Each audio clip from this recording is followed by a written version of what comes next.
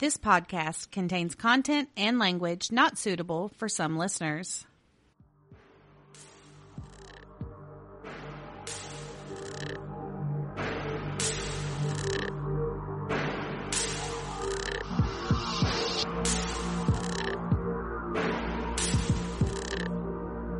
Welcome to Oddities and Curiosities, a podcast about murder, the paranormal, and other oddities sure to pique your curiosity.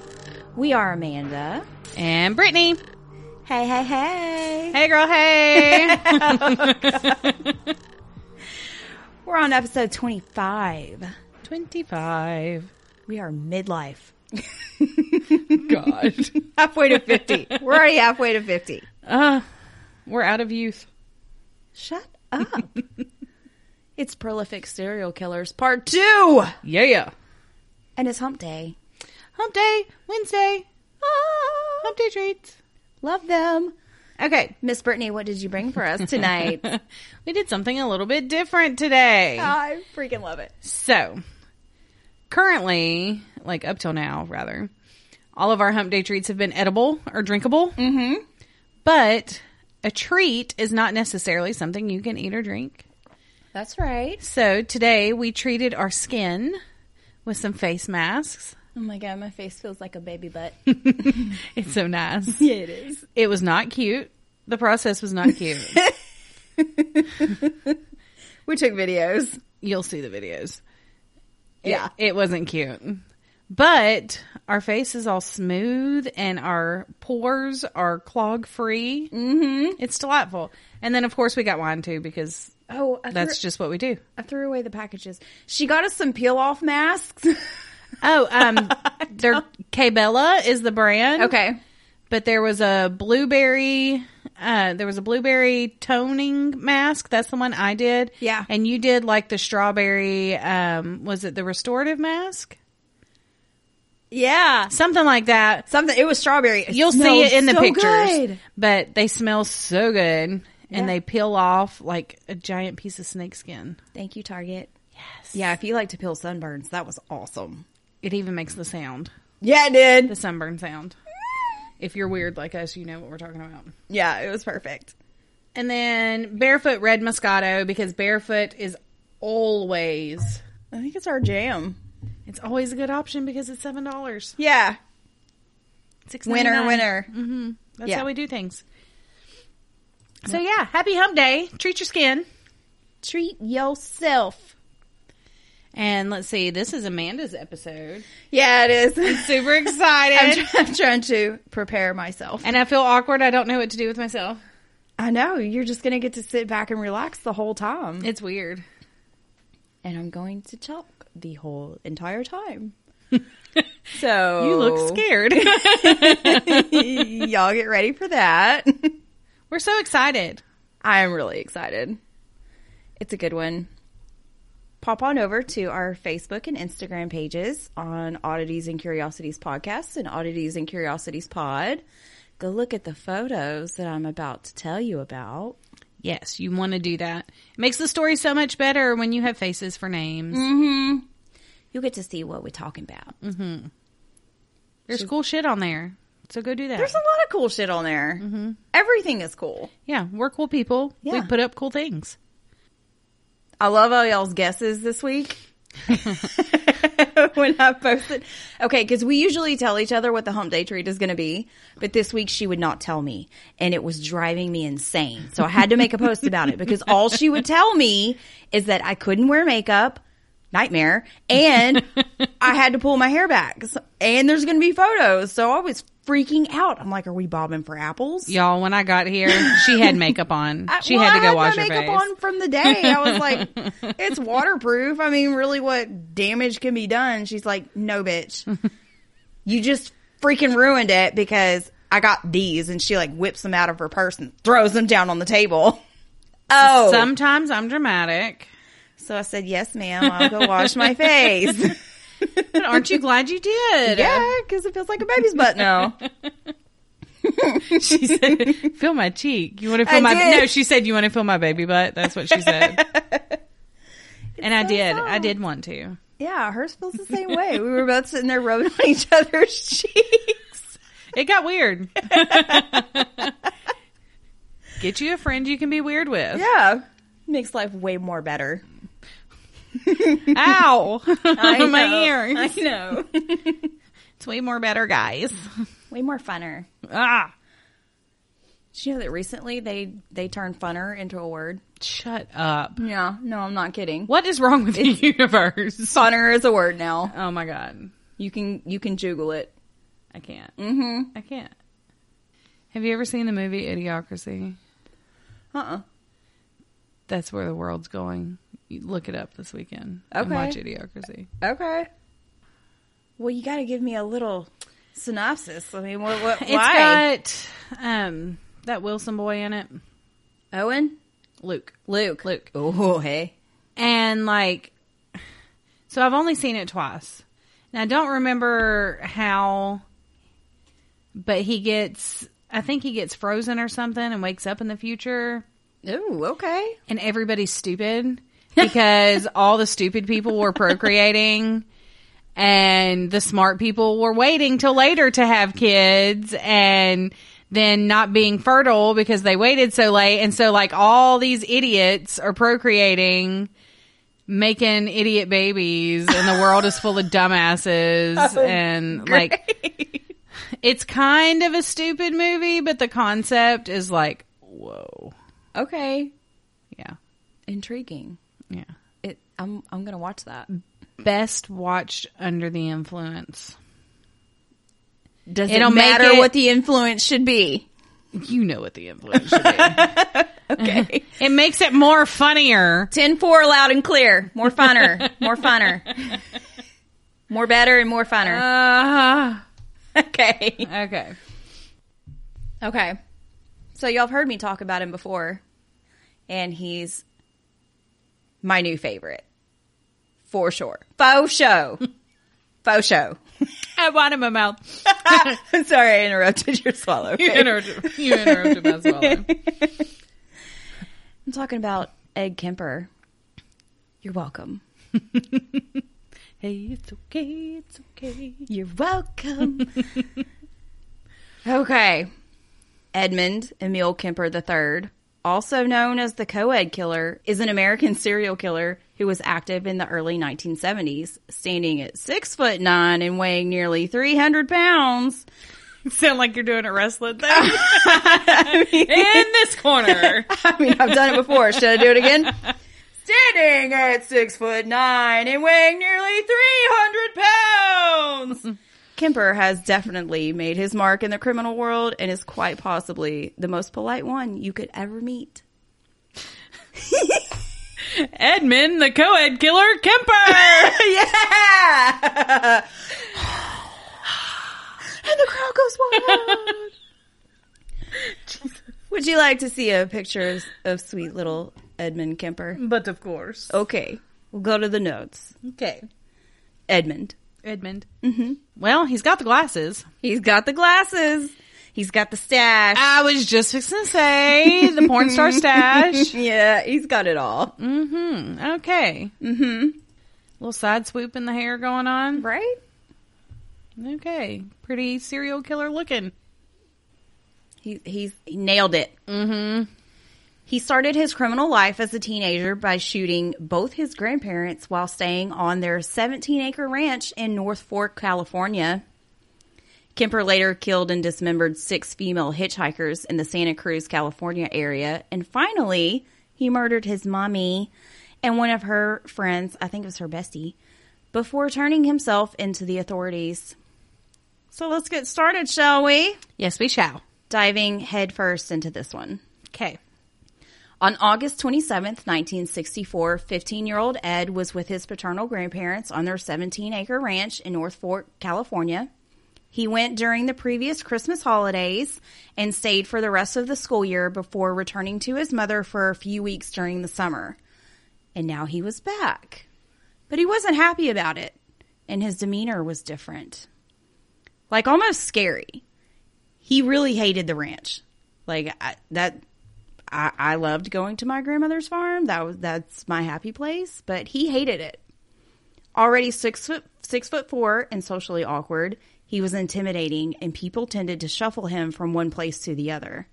He was sick and tired of all the BS and later described himself as a walking time bomb. If only someone had known then how to diffuse his rage. Instead, the people around him seemed to ensure that it would grow worse. I have a picture of little Edmund at age 15. Okay. Okay. Look at his little baby face. I know, but he got his kit early because he's already got the glasses. Yeah. And that's pretty mullety. We're getting pretty mullety with the hairdo. I mean, the look on his face, though, is like, fuck this shit. I have no time for you. I hate it here. Yes. I am not happy. Yeah. He has no time for anybody. No, he's got RBF going on. Yeah. Kemper hated how his mother treated him, and his grandmother was just as bad.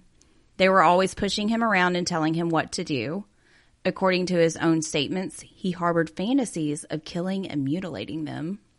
He said he knew at 8 years old that he was going to kill his mother. Wow. One day. He didn't know when. But it wasn't just them. As a kid, Kemper wished that everyone else in the world would die too, and he envisioned killing many of them himself. He had also indulged in tormenting cats. He buried one alive, then dug it up, cut off its head, and stuck the head on a stick in the yard. Wasn't there somebody else that did that? One of your guys? Stuck a head on a stick in the yard? Mm-hmm. An animal? It sounds familiar. I can't remember who that was. I think it was Jeffrey Dahmer. Was it Dahmer? I'm pretty sure. I think it was too. Yeah. Okay. He didn't care who saw it. And I mean, who doesn't love a good kebab, right? I can't with you. He started with insects and birds, then moved to cats, then eventually came humans. Yeah. So anyway, progression. Yeah. Okay. That August afternoon, on the 27th, he argued in the kitchen with his 66-year-old grandmother, Maud. A psychiatrist who interviewed Ed said that he had shifted his anger for his mom towards Maud, so it didn't take him much to react. Maud. I know. She was a nagger, though. Yeah, she nagged him a lot. She was an author, mostly of children's books, so she was often home. That afternoon, she was finishing up an article for a Boy Scout magazine. He was on his way out the door when she barked at him to not go killing any more birds. It pissed him the fuck off. He just wanted to shoot the birds. I mean, maybe she should have let him go shoot the birds. Maybe. Because, enraged, Kemper grabbed his rifle, turned and shot her instead. First in the back of the head, then shot her twice in the back. Then he dragged her to the bedroom. But just to make sure that she was dead, he stabbed her repeatedly with a kitchen knife. That's not rage. That's not overkill. Not at all. Okay. Yeah. There's other ways to make sure that people are dead.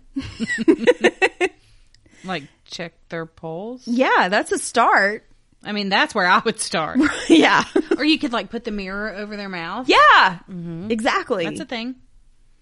Those were my thoughts as well. But this was his first killing, and it was impulsive, and it was more of a thoughtless act than a planned predatory incident. But then he had to do something to hide it from his grandfather. He was a big kid for his age, the product of a 6-foot mother and a father who was 6'8". Where are all these tall people hiding? Damn.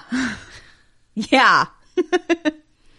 So he did not have much difficulty dragging his grandmother's corpse into the bedroom. But then his grandfather, also named Edmund, he was Edmund the First, because his dad, like all of them, Edmund. That's gross. Yeah. He was like, don't call me Edmund. That's my mom's idea. Call me Ed. Yeah. Y'all don't do that. Don't do that to your kids. Unless you got money. No, it's still not cool. I don't know. For them it is. It's a thing. It's a thing. It's not a cool thing. No. Your kid's going to get picked on. I mean, it was the 70s. I can't. Okay, so his grandfather drove up after doing some grocery shopping.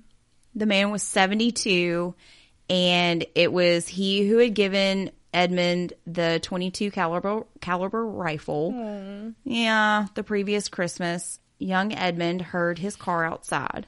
He went to the window and made the decision to finish the job he'd begun. As the elderly man got out of the car and turned to grab the bags, Kemper raised the rifle and shot him as well. That's so sad. I mean, it's all sad, but... Mm-hmm. He then hid his body in the garage. I have a picture of Grandmommy and Granddaddy. Okay. There's Edmund and Maud. Well, look how cute they were. I know. Aren't they precious? Yeah.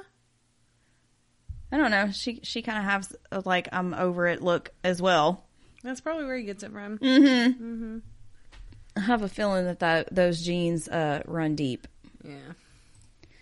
So, all right. So there he was, 15 and all alone at the ranch. He began to get paranoid. People were going to find out. He thought that they might possibly already know. Like, as soon as he did it, he was like, oh my God, the world knows.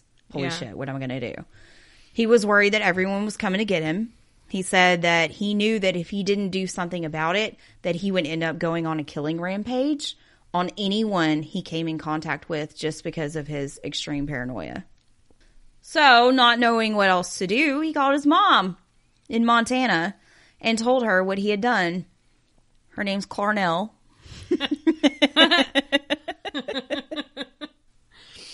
Okay.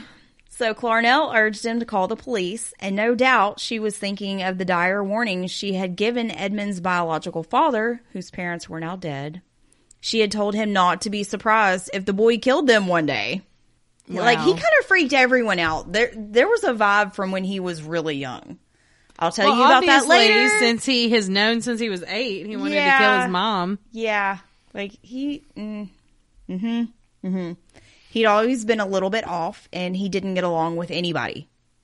Like, hardly ever.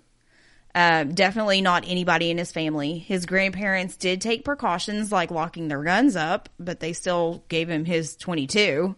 Yeah, what's the point in locking yours up if you're going to give him his own? His grandmother, Maud, even carried a pistol on herself at times. So Maud was a badass. Yeah.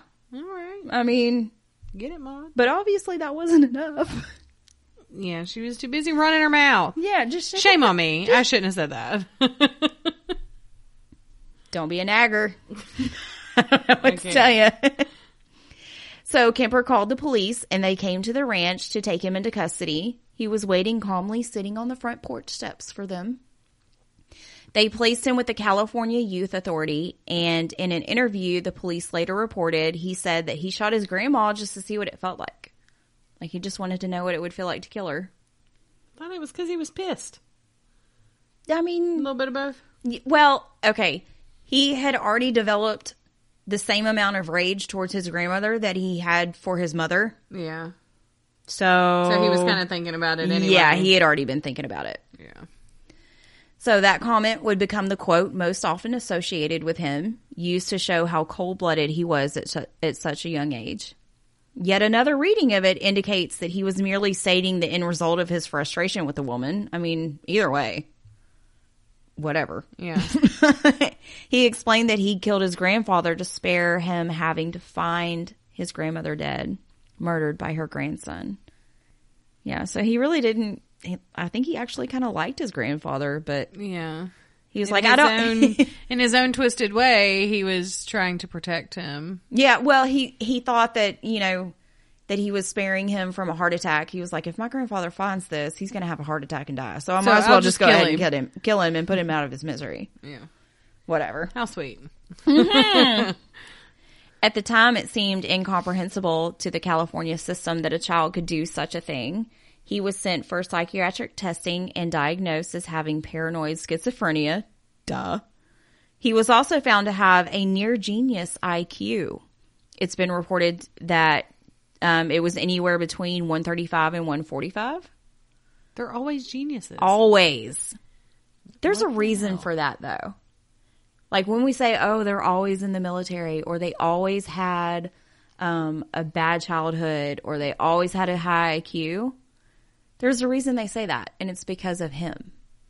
Later on, when he starts getting interviewed by the FBI and everything, they actually base their serial killer cases and the characteristics, like the way that they conduct interviews and stuff like that, based off of him.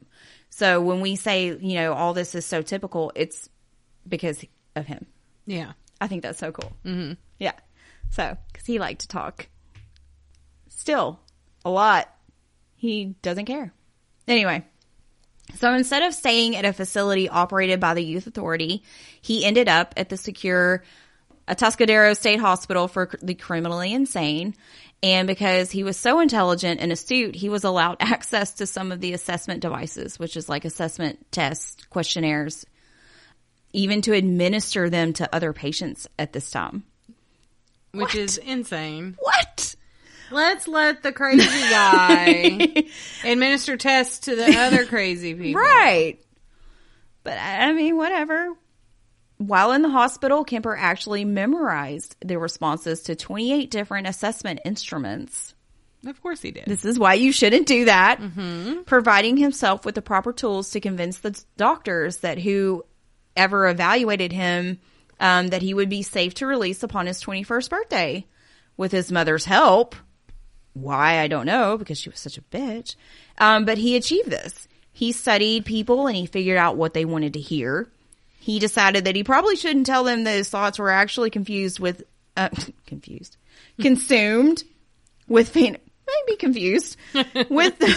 fantasies of cannibalism, murder, and mutilation. Oh my. Yeah. He learned a lot while he was there. He was mentored by all of the sexual predators up there and soon started listening to all of their stories with great intent. He started to pick their brain and ask them questions. Because in a place like that, they're going to tell all the details because they're kind of bragging and they're probably trying to one up each other, It's a safe place to talk about it. I mean, you're obviously already insane. Yeah. It's not like it could get any worse. You did something just as bad to get in here. Uh-huh. So yeah, he started asking them questions, and this was basically his version of sex ed since he was never taught about any of that by his mom or dad. Nobody. That's great. Yeah, so this was his sex ed. Let the sexual predators teach you about sex ed. Yeah. So all he really knew was to rape. Yeah, violence. Mm-hmm. He took notes mentally and learned what not to do in the process. Honestly, that's pretty damn clever. Yeah. Nah. But I have a picture of the hospital. Okay. It's such a cozy looking place. I detect sarcasm. There is a lot of sarcasm in that. Okay. But Atascadero State Hospital was the world's largest hospital for the criminally insane.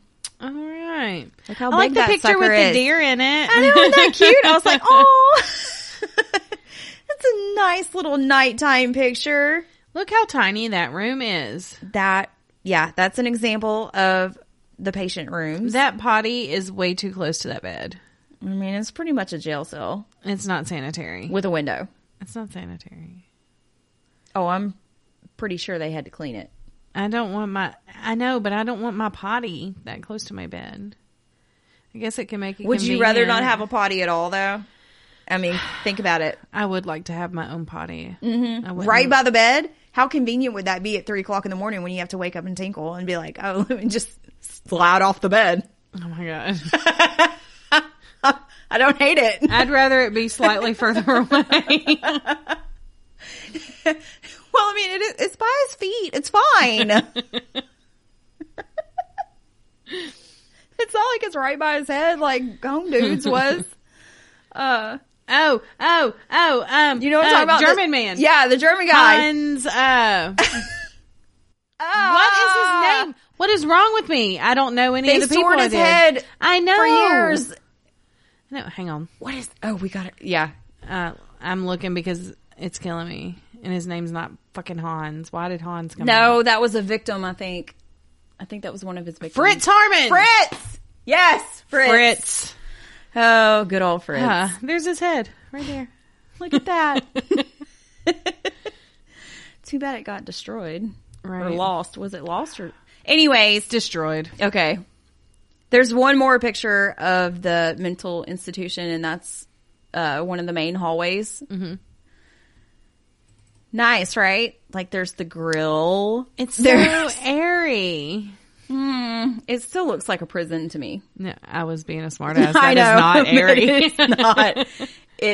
All of it looks like a prison. Like, you can Google more images, and it does. It looks exactly like a prison. Well, it's supposed to be because they're criminals. That's true.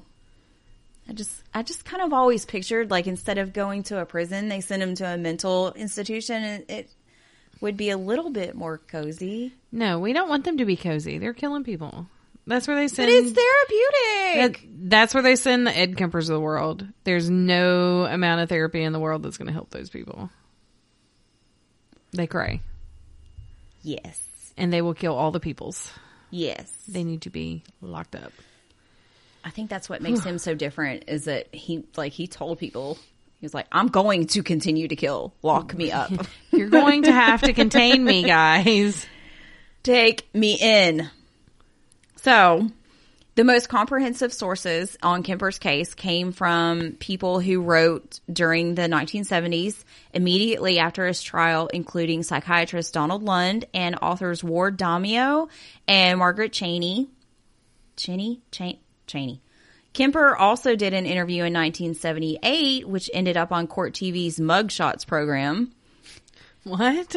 Yeah, I've never heard of this, but I think I'm going to have to Google. One you might be more familiar with, and one of his more famous interviews was the ones that were done by former FBI profilers Robert R. Ressler and John Douglas, who interviewed him at length and discussed their encounters with him in their respective books. You may have heard of it. It's called Mindhunter. Oh my gosh. It's on Netflix.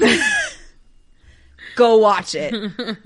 Go watch it. I can't. It has it's more on than my just list. Ed Kemper. I know. It's on my list. And it's all factual. I've heard so many good. It's not all factual. Well, the interviews that they do with the prisoners, though, they're real. Those are word for word. Yeah, they're all real people. So that part I'm loving. Yeah, I've heard a lot of good things about it. Yeah, it's really good. I just don't I'm get not to done watch with it TV. yet. I'm on season 2. And there's only 2 seasons. So you're gonna have to wait. I mean, that was years ago. Oh, they may not be doing anymore. Yeah, I mean, I think that was a couple years ago that they finished season 2.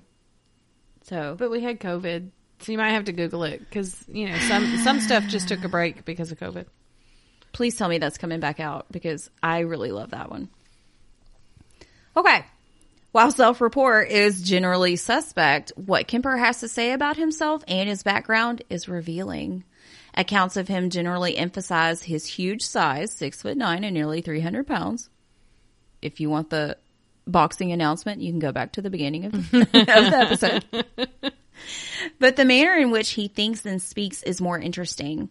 Kemper's string of crimes was the third for San Jose, California since 1970. So it's instructive to look at the first 2 briefly to understand the level of fear that hovered over the area upon his arrest.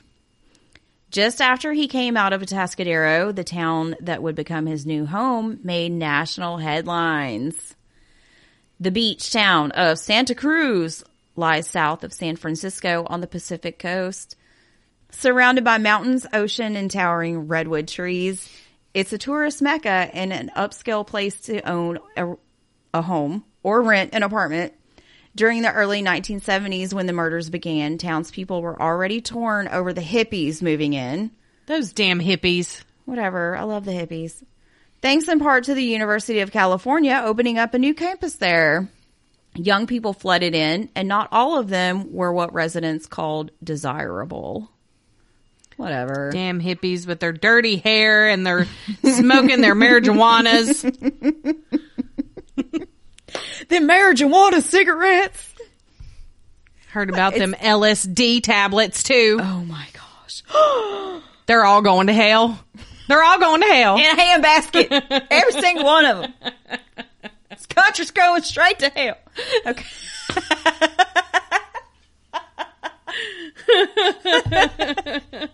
Yup. That just happened. Thank you, Barefoot Wine. I think we always seem to get a little bit sillier when we drink the Barefoot. I'm not, like, seriously. I think there's a You may trend. be onto something. I think so. I had some of that mask stuck to my fingernail. I'll give y'all a little insight to, after taking off the masks, there's still little pieces everywhere. And I said, oh my God, there's some in my hair. That's what she said. Which she promptly replied. Yes. I was taught well. Yeah. Yeah. There you go. There's a little tidbit. I just thought that was funny. Had to throw that in there. That's how silly we get. Okay. Yeah, so the residents weren't desirable. Them goddamn hippies. At the time, Damia writes, 95% of murders that occurred in America were primarily situational, inspired by intense domestic incidents or the result of some kind of altercation among friends. But the murders during the 1970s in Santa Cruz defied this pattern. And while one killer was quickly captured after his crime, for several months no arrests were made or suspects identified for the other cases. By 1973, people were purchasing guns to protect themselves because clearly these offenders were boldly entering the homes of ordinary citizens. But I'm about to tell you who they talking about. Okay. Near the end of 1970, John Lindley Frazier murdered 5 people to stop what he viewed as the spread of progress that was ruining the natural environment.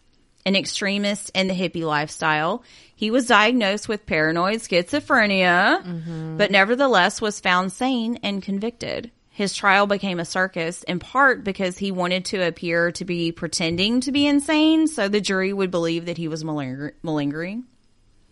But there was also an air of suspicion against hippies because over the span of 2 nights during the previous year, Charles Manson, may have heard of him, and his gang had massacred 7 people down in Los Angeles. Like Manson, Frazier had invaded a home and brutally killed the occupants, including 2 children, for some bizarre drug-inspired vision.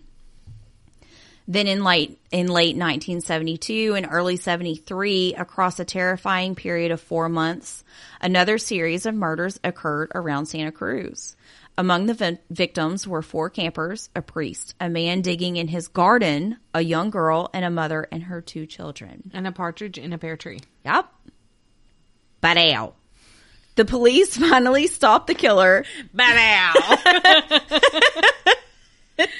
This is such a serious spot, and I'm sorry. Couldn't help myself. Ba-dow. Ba-dow. Oh my God. The police finally stopped the killer, Herbert Mullen, 25. May have heard of him as well. If not, we may do him later. Maybe, baby. Although he had been institutionalized and evaluated as a danger to others, he'd nevertheless become an outpatient, which allowed him to roam freely. Why?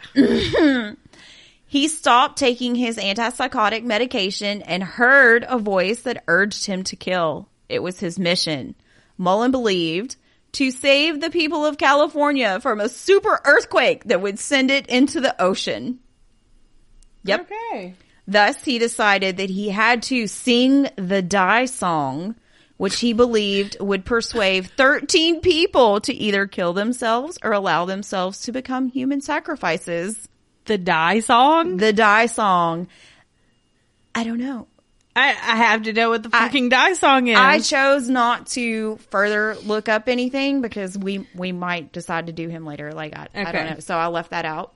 Okay. Using a knife, gun, or baseball bat to slay those he selected, he killed until police picked him up. Also diagnosed with paranoid schizophrenia, he was nevertheless considered legally sane and convicted on 10 counts of murder. Jesus, people. Calm down. But even before that, in May 1972, female hitchhikers began to disappear. To subdue public panic, the authorities tried linking these disappearances to Mullen so they could assure the community that the stream of murders was at an end. But it soon turned out to be another person altogether. Someone who surprised them. We had 2 of those in that little paragraph. Eventually, the Santa Cruz Sentinel, the local newspaper, would put together a magazine that reviewed important events in the area across the decades and featured these 3 killers. It felt like the actions of a world gone crazy, recalled reporter Tim Honig. The 1970s was an age of violence, and along with Frazier and Mullen, they would add Edmund Kemper, now a young man. Altogether, the 3 killed 28 people, not nearly as much as Gacy, because Gacy, did 33. He's all an on his overachiever. own. He's He's an way overachiever. overachiever. And represented the 3 basic types of multiple murderers. Frazier killed his victims all at once, Mullen in a spree, and Kemper was a serial killer. Yeah. Kemper's crimes began before Mullen and stopped after him. What precipitated it, according to his account in several interviews, was his mother's constant taunting and humiliation.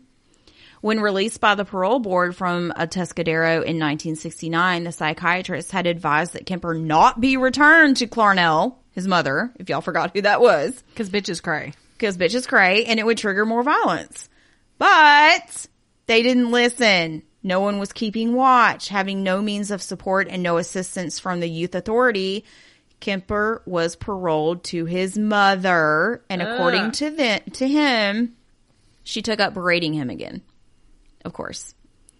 Having left her 3rd husband, which Ed said she went through like a hot knife through butter. Wow. Actual quote. I like it. Yeah. She had taken a job at the new university in Santa Cruz as an administrative assistant and moved into a duplex on Ord Drive in Aptos. I don't know where that is. I've never heard of that. Me neither. They had Sounds lovely. right. Sure. I mean, it's California. It's the Los Angeles, Santa Cruz area, so it's probably gorgeous. Lovely. They had frequent arguments that the neighbors overheard. Whether or not Clarnell was a primary influence in his subsequent actions, there is no doubt that they had an unrelentingly toxic relationship. As part of his parole requirements, Kemper went to a community college, and he did well. He actually got straight A's. When he was little, he was just an average student because he was bored. Mm-hmm. But he hoped he would actually get into the police academy one day. Oh, no. But he learned that he was too tall. I didn't know that was a thing. It's a thing. They have minimum requirements. Well, apparently they have maximum requirements as well. Okay. So he was too tall. See, I would think that would be an advantage for I would think so too. crowd control. Well, maybe now, but back then. He could see over the tops of people's heads. He could at see events. the weather. Yes. There's so much he could do. I bet he could change all the light bulbs at the police station. Come on, guys. Just like on Elf, he could have his special talents at the police station. Right. Like Buddy the Elf had in Santa's workshop. We're geniuses. We just solved it right there. That's all you need to do. Just give him a special task, okay? Yes. My God. Ugh. Whatever. So yeah, when he learned that he was too tall, his consolation was to hang out in the jury room, a local bar where the police gathered, and he would listen to their stories. That sounds swell. Doesn't it, though? I would hang out at the jury room. Let's go. Tell me some stories. They knew him as Big Ed and generally thought of him as a polite young man. His voice was soft, his manner polite, and his speech intelligent and articulate. He idolized John Wayne, and everyone knew it. Wow. Yeah. Actually, there's a funny little story about his first date. He didn't have a first date until he was 21. Okay. Well, because he was institutionalized. Right. So when he came out and he went on this date with this girl, he took her to a John Wayne movie because when he was 15, that's what was hip. Yeah. And took her to a John Wayne movie and then took her to Denny's. Wow. She peaced out. Yeah, understandably so. And it was actually a normal date. Like, he didn't try anything with her. It was a completely normal date. She was just like, okay. And he said she was gorgeous. She was an amazing young woman.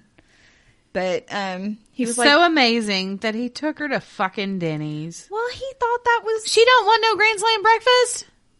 I do. Take me to Denny's. I don't care. They have some really good food. I guess that's where I'm bougie. If it's a first date, I want to go, like, take me to a good place. I don't know. Yeah, like, I'm not opposed to eating pancakes, but, like, That's usually like maybe a fourth date. I want, like, some First Watch pumpkin pancakes if you're going to take me to eat pancakes. Okay, so as long as it's bougie, it's okay. Yeah, it's got to be fancy. Okay. I want fancy pancakes. Okay. Okay. I guess First Watch isn't fancy, but it's better than Denny's. It's fancier than Denny's. I've gone off the rails a little bit. Well, I mean, he was a little out of touch. He didn't know I want some shrimp the and hot grits. new spots to go. Shrimp and grits. That's what he should have done. Oh my gosh. Taken her for Just shrimp and do grits. shrimp and grits. That's, oh, Ed, I could have helped you. man. I want some shrimp and grits. Okay. Anywho. He even referred to himself as a dork. He was like, I can't falter for it. I was a dork. Yeah. Little did they know that they would eventually be telling one of their most bizarre tales about him, talking about the cops. He got several different jobs and finally ended up with the California Highway Department. When he had saved enough money to move out of his mother's home, he went to North Alameda, near San Francisco, and shared an apartment with a friend. Don't know who that friend was. I'm sure I could find it, but he had friends. I already have so much information. I was like, it's fine. The friend's not really significant. So here it is. But he often had no money and sometimes ended up back with Clarnell. He purchased a motorcycle, but got into 2 separate accidents, one of which paid out in a settlement that gave him $15,000. He's too big to be on a motorcycle anyhow. I don't know. I mean, he probably looked like Dude. one of those little... Shriner. I know. I was gonna try not to say Shriner, but I mean, it looks like one of the little clown bikes. Shriner. Yeah. So with this, he bought a yellow Ford Galaxy. Nice. So we're going to have a couple of car photos. I know I'm going to have to look up a yellow Ford Galaxy for 1973 or 2. This is 72. Yeah. Yeah. So he began to cruise the area. Did he go cruising as well? He did. He noticed young females out hitchhiking, the popular mode of travel for college students in those days along the West Coast.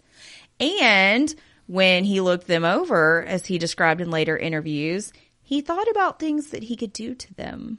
Of course he did. Listen to this. Quietly, he prepared his car for what he had in mind, placing plastic bags, knives, a blanket, and handcuffs that he had acquired into the trunk. He made himself a murder kit! Yeah, he did. Maybe this is where Dexter got the idea from. Probably. Now all he had to do was wait for an opportunity. For a period of time, he picked up girls and let them go. Just as trial runs, experiments, if you will. Mm-hmm. By his estimation, he picked up around 150 hitchhikers, any of whom might have been chosen for his plan. Can you imagine? Finding out later. Like finding that this out, dude gave you a holy ride. crap, that's who I hitchhiked with? Mm-hmm. You almost got dead. Yep. Finally, he felt the urgent inner drive of what he called his little zapples, and he acted. Little zapples. I almost spit Are you wine. okay over there? I had just taken a huge drink, and you're like, little zapples. The fuck? I don't even know what that means. I've interrupted or swallowed twice. I want to roll. Yep. You're fucking it up. That's my plan. So yeah, he called him his little zapples. On May 7th, 1972, as people were still troubled by the conclusion of the Frazier trial less than 6 months before, Marianne Pesce and Anita Lucchesa hitchhiked from Fresno State College to meet friends at Stanford University. Damio, Newton, and Fraser laid out the events chronologically. When the girls failed to arrive at their destination, their families contacted the police. But runaways were really frequent during those days, and the girls had left behind no clues where they had gone, so there was little that the authorities could do. Yeah. Whatever. Then on August 15th, the remains of a female head were recovered from an area in the mountains and identified as that of Pesce. Pesce? Nailed it. Yep. No other remains were found, but it was assumed that both girls had been met with foul play and were dead. On September 14th, dance student Aiko Koo disappeared while hitching from Berkeley. On October 13th, Mullen's series of murders began to catch people's attention, but then, early in 1973, 18-year-old Cindy Shaw disappeared while traveling to class at Cabrillo Community College. She was hitchhiking and had stopped off at a friend's house. Someone saw her get a ride, and then she was just gone. Less than 2 days later, dismembered arms and legs were found on a cliff overlooking the Pacific Ocean. Oh, no. Then an upper torso washed ashore, which was identified via lung x-rays as Shaw's. Eventually, a lower torso came in. A surfer also found her left hand, which offered fingerprints, but her head and right hand remained missing. Stop it.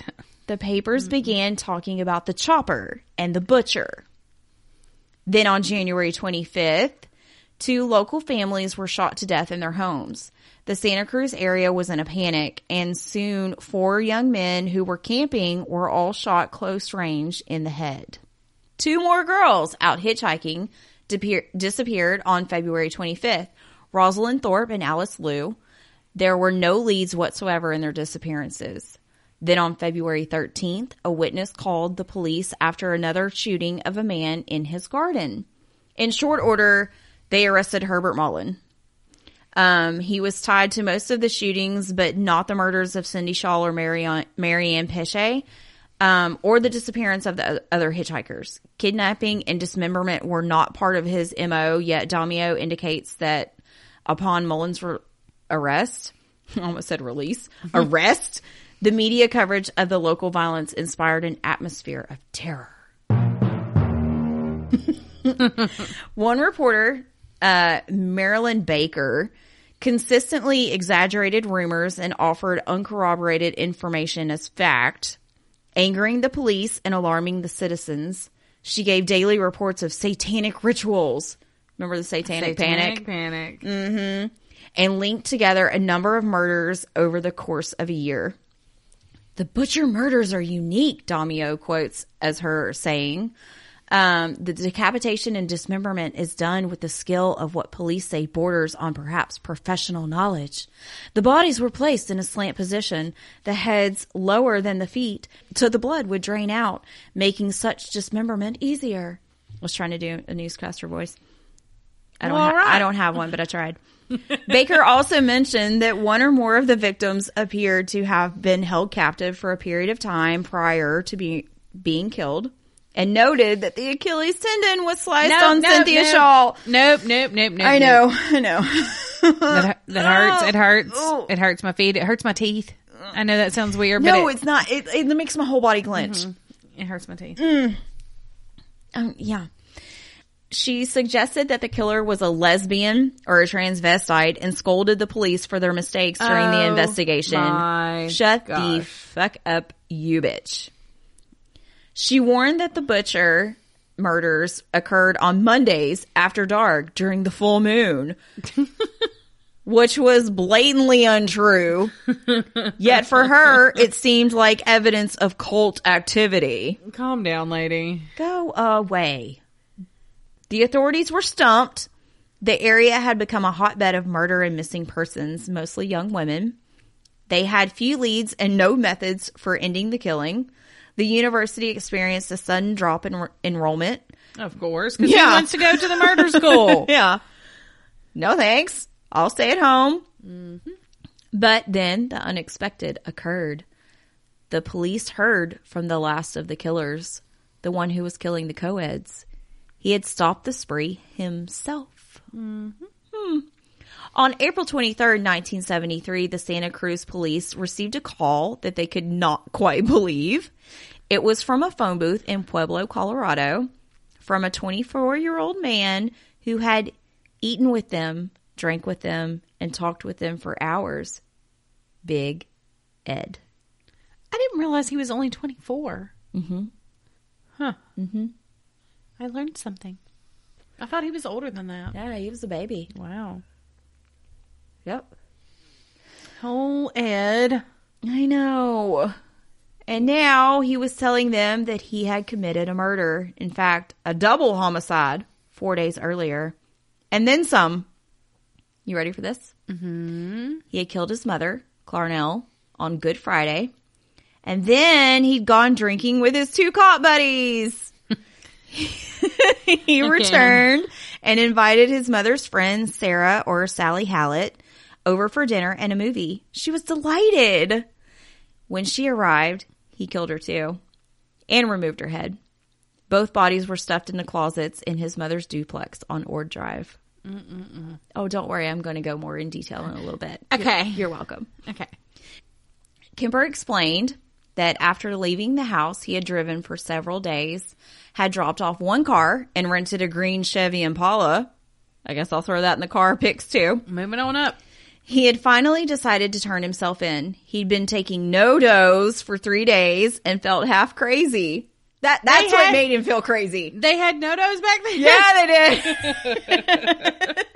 did. Wow.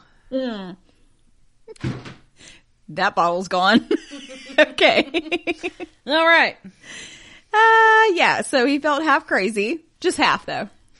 Only halfway? Only halfway. So he didn't take enough no-dos. No. Okay. He listed a half dozen other murders that they had yet to solve, referring over and over to the co-eds. He wanted someone to come and pick him up. He had 200 rounds of ammo and 3 guns in the car that scared him, and he was turning himself in. But the officer who first took the call believed that it was a prank. He suggested the young man call again later. So Kemper did. But once again, he had a difficult time convincing the person at the other end what of... in the actual fuck is happening? I'm laughing because of the way you're looking at me. I can't. I can't. She's like, what the... What the actual... Yeah. Call again later. Yeah. No. Those who knew him believed it was all some practical joke. He continued to place calls until he was able to persuade an officer to go check out his mother's house. He said that an officer, Sergeant Alifi, was there not too long ago to confiscate the .44 caliber revolver that he had purchased, and that officer would know where to go. And Sergeant Alifi did indeed know where to go. So he went to the home himself. As he entered, he smelled the putrid odor of decomposition. Dead bodies everywhere. Yeah. When he opened a closet and saw blood and hair, he secured the scene and called the coroner and detectives. Holy shit. He was right. Mm-hmm. Now someone go pick him the fuck up. He wasn't fucking playing, guys. Go get him. Yeah. To their amazement, they found the 2 bodies, just as Kemper had described. Both had been decapitated, and Clarnell had been battered and apparently used for dart practice. Of course. Yeah, after he cut off her head and did something else, he used her for dart practice. I mean, if I had a head laying around, I might use it for dart practice. I mean, if you really intensely hated them like he did, you might. I mean, that's kind of the equivalent of hanging a picture on the wall and throwing darts at it, right? Sure. I mean, if you just have these heads laying around, I mean, yeah, why not? Her tongue and larynx, Kemper had said, were chopped up, having been placed in the garbage disposal, but it spit them back out. That gave me a shiver. It was like, ugh. Gross. Yeah, but it spit him back out. He just wanted to shut her up once and for all, is what he said. You did it, boo. You did it. Yeah, he did. Mission accomplished. Nailed it. Investigators now realize why the co-ed butcher had eluded them for so long. Light bulb. Because he was having beers with him at the bar. Uh-huh. Back to you, Tom. That was my reporter voice. As John Douglas put it upon hearing now Kemper had the privy to the jury room and the investigation details, he was analyzing what he was doing and learning to perfect his technique. He had discovered their strategies and plans for trapping him. Like, they would sit there and talk about the co-ed killers, so he knew exactly where they were at on the case. Yep. It's so fucked up. He's like, oh, they're going to try to do this, dumbasses. Yeah. So he discovered their strategies and plans for trapping him. So now they know why he was so elusive. Yeah, and he was able to outthink and elude them. But he also had not come across as a killer. I mean, they thought he was just this big, sweet teddy bear. Sweet Big Ed. Uh-huh. He learned how to make people feel safe around him. And that was probably how he had found ways to get girls into his cars, despite warnings issued to students throughout the area. Jesus Christ, people. DA Peter Chang and a party of detectives traveled across three states. Shut up.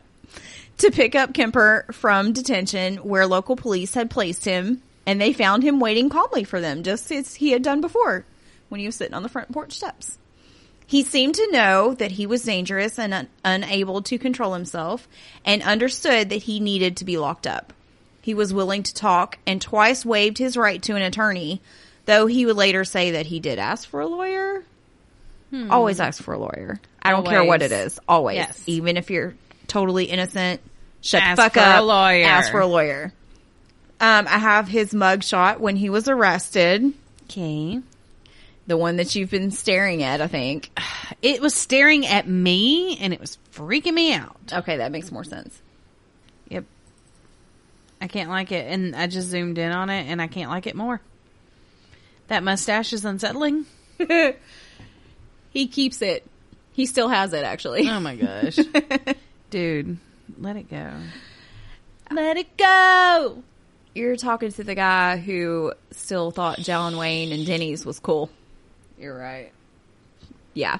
He's a little out of touch. The story that unfolded was as bizarre as any they had yet heard. He went on for hours confessing everything that he had done to the 6 co-eds, his mother, and her friend, adding these to the murders of his grandparents years earlier. He had committed 10 murders in all. To prove his tale, he took detectives to areas where he had buried or tossed parts of his victims that had not yet been found. He described having sex with the heads of his victims. Blech. Mm-hmm. How did you put it? He made love to the neck hole? Yeah. Yep. I'd love to the nickel. Sweet, sweet love. And said that he'd loved the feeling of totally possessing them and their property. Gross. You know what? I'm going to go ahead and throw this picture in there because it seems to fit pretty well. Okay. He collected souvenirs from all of his victims. Okay. There's a picture called Souvenirs. What do we have here? Some clothes, some driver's licenses, photos, a hairbrush. Yeah. Okay. He had quite the collection. Yes, he did. So the stories would grow worse during the trial, thanks to psychiatric probing. Probing. And both sides said about finding out what they could do about this disturbing young man. So all of this is really freaking crazy, right? Mm-hmm. And I bet you're asking why. Shit's cray. Like, how in the world could he have done all this, right? Yeah. Background time. Woohoo! Born in beautiful downtown Burbank, California. That sounded like a game show host. It is, but I can't remember. I don't remember what it was. Is it The Price is Right? Is it?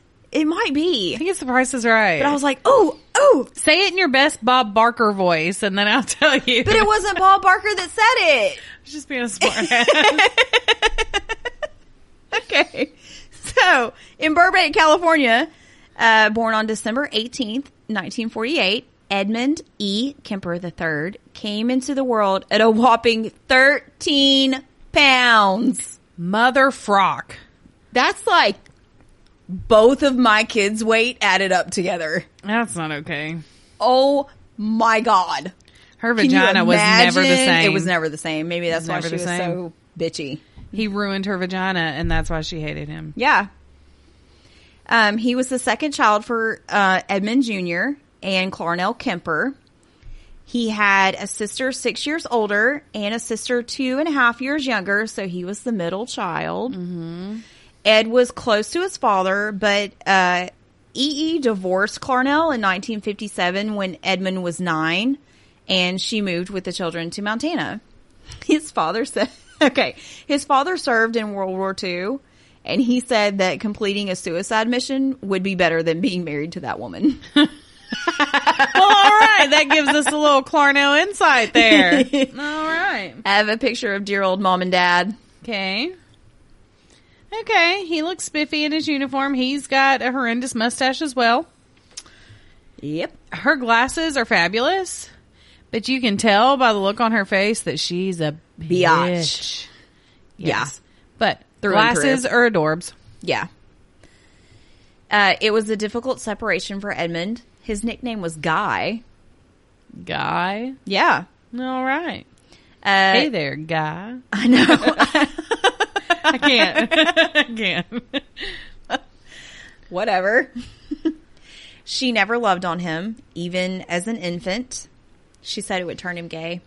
Oh my gosh. Yeah, congrats, bitch. Now he's a serial killer instead. Good job. Good for you. Mom. Slow clap for Clarnell. Yeah. He believed that he must have been a constant prickly reminder to his mother. He hated her, but often spoke as if he understood her motives and behavior. She was a severe alcoholic. In many different interviews, he described his fear and anger growing up, along with the things he envisioned doing. I have a little clip of one of his interviews where he's talking about his mom. Okay. And I'm going to play it. Okay. I'm so excited. Are you ready? Yeah. My mother was a sick, angry, hungry, and very sad woman. I hated her, but I wanted to love my mother. And I watched the alcohol increase. I watched her social life drop off. I watched her get bizarre. She had terrible pain from her life, earlier life, her upbringing, a failed marriage with my father. I'm a constant reminder of that failure. I hate to distill it down into such, into one-word realities like that. There's a lot that leads into that happening, but that is what happened. They represented not what my mother was, but what she liked, what she coveted, what was important to her, and I was destroying it. Why did you actually kill the girls? My frustration, my inability to communicate socially, sexually. I wasn't impotent, but emotionally I was impotent. I was scared to death of failing in male-female relationships. I knew absolutely nothing about that whole area, even if just sitting down and talking with a young lady. I need to be able to really communicate, and ironically enough, that's why I began picking people up. Y'all. Well, all right. Yeah. So he ruined Mommy's life. And that's why he killed the co-eds on the college campuses, because that was what she represented. Mm-hmm. Mm-hmm. Okay. Okay. A little PSA for the mommies and daddies. Be nice to your babies. Yes. Nurture. Don't put them down. Mm-mm. Even if they're the ugliest kid in the world, you tell them that they are fucking beautiful, okay? Positive affirmation. Find the positives in whatever they do. Yes. It's very, very crucial to their development. Do it to the point where when someone says, "You're so handsome," they say, "I know, my mommy tells me." Ashton. Asher does it too. Like she's getting to the age now where she says, I know. Oh, wait. Thank you. I'm sorry. She's starting to become aware. Ashton told this cashier one time, she was like, oh, you're so handsome. I know. My mommy told me. And he was like, buddy, you just say thank you. You just say thank you. He'll get it. It's like a Monica moment. I know. And he'll tell me, I'm so smart. You said I'm so smart. Yep, I said you're so smart. I love his little pronunciations of stuff. He speaks so well for a 3-year-old that sometimes you forget you're talking to a 3-year-old until he says something like that. Vacation. Yeah. It looks like vacation outside, Mom.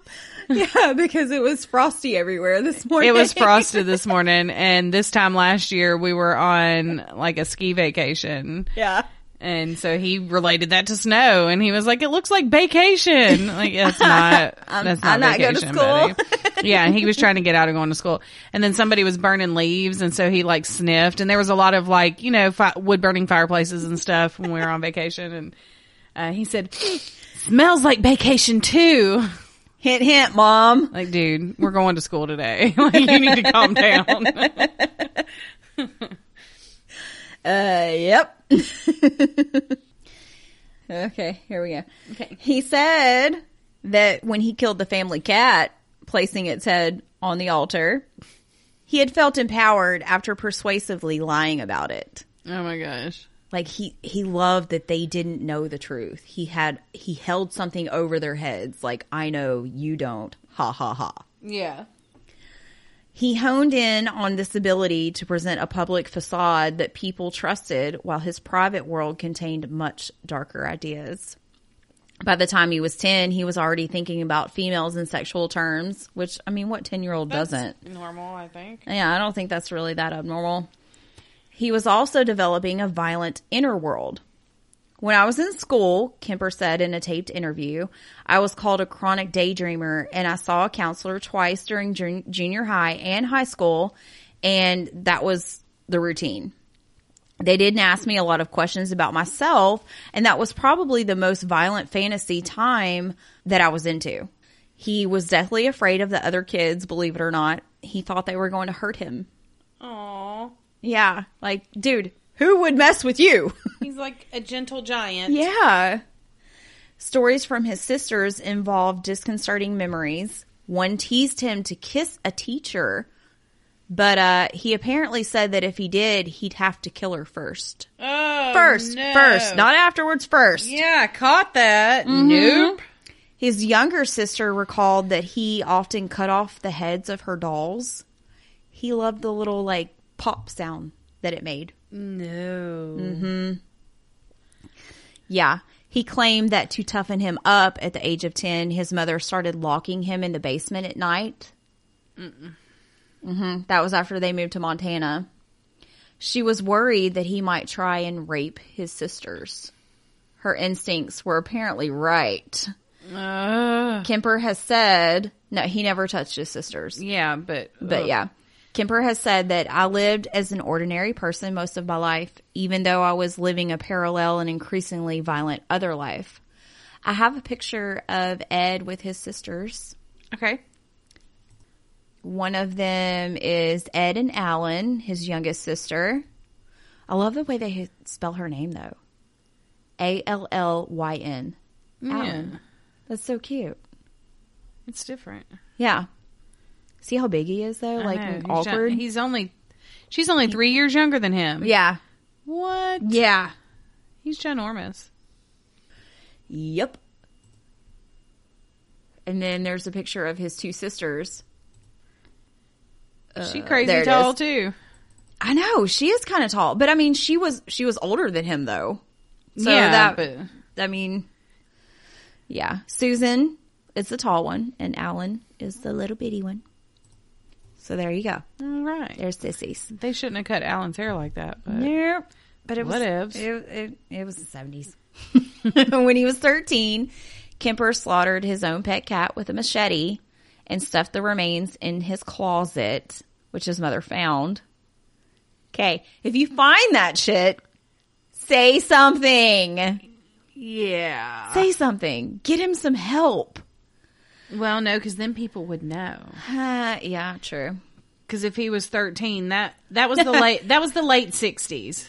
True. Yeah, it was. So that would be shameful. I mean, that's stupid, but Well, they weren't really in tune with medical treatments for, mental disorders and all that kind of stuff. yeah. So, I don't know. Kind of catch-22. Kemper also ran away from his home that year to go live with his father. He was certain that it would be a better life for him, but after he arrived, he eventually learned that his father, who had remarried and had a stepson, was not quite happy to see him as he'd hoped.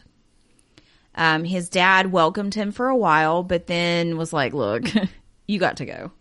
So he sent him to his parents' ranch in Cali. He finished out the school year with them and went back to Montana to live with his mom. But Clarnell, too, was unwilling to have him because she was planning on marrying her third husband at the time. And his overgrown adolescent was a handful. Adolescent was a handful. Her solution was to pack Ed up and send him to his father's parents' ranch in California. I went to live with Dad, he said, and he sends me up to Grandma. But now she's going to undo all the terrible things that my mother did to me. I'm going to be a showpiece. She's going to show the world that my mother was a lousy parent. I'm going to be a pawn in this little game. But now you know how that actually turned out. Yeah. And, your mom was a lousy parent, so there's Yeah, that. she was. There's that. Yeah. Garbage. As Clarnell had done with her 3 ex-husbands, she attacked Edmund on many occasions, aiming at his manhood and sense of worth. Although he wanted to socialize, she refused to introduce him to women on campus. She's holding up these girls who said they were too good for me to get to know, he recalled. She would say, "You're just like your father. You don't deserve to get to know them." This kind of talk infuriated him, and he went out to cruise for the girls that he couldn't have. He knew a way to get them on his terms. Okay, so that's the why. Let's get to the how. Okay. Kemper had picked up many hitchhikers. I'm picking up young women, and I'm going a little bit farther each time. It's a daring kind of thing. First, there wasn't a gun. I'm driving along. We go to a vulnerable place where there aren't people watching, where I could just act out. But I say, no, I can't. And then the gun is in the car, hidden. And this craving, this awful, raging, eating feeling inside, this fantastic passion, it was overwhelming me. It was like drugs. It was like alcohol. A little isn't enough. A fantastic passion. That's like one of my favorite quotes by him. I don't know why. I like the way he put it. Yeah. Because to him it was. The experience changed him on May 7th, 1972. Even before Mullen began his reign of terror in the area, Kemper decided to make his move. It was stupid for anyone to hitchhike, he said. But to these people who thought it was fun and exciting and maybe even a little bit daring, it is, if they're dead. Oh, my. He got insights and tidbits from reading police novels. For example, he learned how to keep the car door locked once the girls were inside. It's a nifty little trick, actually. Like he would reach over and have a tube of chapstick in his hand, and he would hide it behind the door handle. And he would say that his door is like messed up. That's why he would have to open it or whatever. But when they would go to try to open it, they couldn't see the chapstick somehow, and it wouldn't open. Oh, my gosh. Yeah. He also knew how to give them the impression that they were safe with him. Clarnell had acquired a university sticker for Kemper's Ford, which made it easy to him to go in and out of the campus without raising suspicion. It should be noted that coworkers at the university found Clarnell charming and easy to get along with. Yeah. What? I mean, she did give him assistance and allowed him to live with her. What the fuck ever. On this day, Kemper picked up two 18-year-old college students out hitchhiking. That was Marianne Pesce and Anita Luchessa. He wanted to rape them, but decided on murder to leave no witnesses. Okay. It was the very first time I went looking for someone to kill. And it's two people, not one. And they're dead. Very naive, too. Painfully naive that they thought that they were streetwise. In fact, they were quite grateful for the ride. And they were even sitting there talking about the serial killer that was on the loose. Shut up. Shut the fuck up. And you just got in this dude's car. They had no idea. It wasn't far to Stanford, perhaps an hour, so Kemper said he was willing to take them all the way. And they couldn't believe their luck. But their glee soon turned into terror. Kemper drove off the highway and came to a rest on a dirt road. The girls sensed that something was sus. As if to intensify his own game, he had told them that he intended to rape them and that he was going to take them to his apartment. Although he had learned from listening to the stories of rapists at Atascadero that it was better to leave no witnesses. Handcuffing Pesce to the back of the seat, he forced Luchessa into the trunk of the car. He then tried unsuccessfully to smother Pesce, and he said it takes way longer than you would think. Oh, gosh. Way more energy. It's way more of a struggle. So he gave up and he stabbed her. The knife blade hit her backbone. It would not enter, but she felt the pain and put up a tremendous struggle. She also bit through the bag that he had placed over her head. Finally, he slit her throat and killed her. He then turned his attention to Luchessa and killed her as well, though it was an ordeal he hadn't expected. And now he had two corpses all to himself. Nice. And he was nearly caught, as the police learned during his confession. As he drove toward Alameda, he was stopped for a broken taillight. It's always the tail light. Dude, y'all, check your taillights if you don't want to get caught. Commit one crime at a time. Yeah. Take care of your shit. He maintained a calm, polite attitude and got off with a mere warning. During the entire encounter, Kemper later said that he was excited. Had the officer decided to do a routine check and look into the trunk, Kemper would have killed him on the spot. In Alameda, his roommate was out, so he knew he could work on the bodies there without being disturbed. Wrapping them in blankets, he placed them in the trunk of his car and drove to his apartment. There, he brought the bodies inside and laid them on the floor. His own confessions provide the details. He took them into his own bedroom, where he photographed them. As he removed parts from them, he took more photographs and paused from time to time to savor the erotic moments of possessing them so completely. Oh, my gosh. No, thank you. He said that he also engaged in sexual acts with the severed parts. Okay. Yeah. That's not okay. Placing Pesce's parts in a bag, he left them in a shallow grave in the mountains, making sure to remember the place for later visits. Of course. Yes, there it is. He used her head for sex before tossing it into a ravine, along with Luchessa's head. He then fell back into his habit of picking up girls and taking them safely to their destinations. Oh my gosh. Safely. He would even talk to his riders about the man who was killing female hitchhikers, all the while evaluating each as a potential victim. When someone put their hand on my car door handle, they were giving me their life. Not intentionally, brah. He continued with this activity until September 14th, 1972. That's the day he picked up Aiko Koo, who had given up waiting for her bus and hitched a ride. He'd been feeling the energy that inspired his fantasies of murder. The girl seemed perfect for his next grim venture. He was surprised that she was only 15, but determined to carry out his plan. About that encounter, Kemper said, I pulled the gun out to show it to her and show her that I had it. She was freaking out. Then I put the gun away, and that had more effect on her than pulling it out. That's what he said. He got out of the car, locking himself out, dumbass, which gave her an advantage, but she was too scared to pick up his gun. She could have reached over and grabbed the gun, he said later, but I think she never gave it a thought. Instead, she unlocked the door and let him back in. She was in shock. I know, poor baby. He pinched her nostrils to force her to black out and then raped her. Then he strangled her until he was sure that she was dead and rode around with her body in the trunk of his car. As one does. He had a few drinks, probably at the jury room, before taking her home to dismember and dissect her in the same manner he had done with his first 2 victims.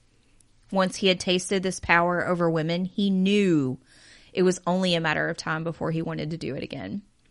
But first, he had to prepare to convince the psychiatrists who were monitoring his case that he was cured. Okay, so at the same time that he was doing these killings, he was trying to have his juvenile record of when he killed his grandparents sealed. Right. Okay. Yeah. So the day after he killed Aikoku, Kemper went before a panel of psychiatrists as a follow-up requirement for parole. He'd done well in school, he tried finding a job, and as far as anyone knew, he had stayed out of trouble. He knew what they wanted to hear, and he put on his best act. The first doctor talked with him for a while and indicated that he saw no reason to consider Kemper a danger to anyone.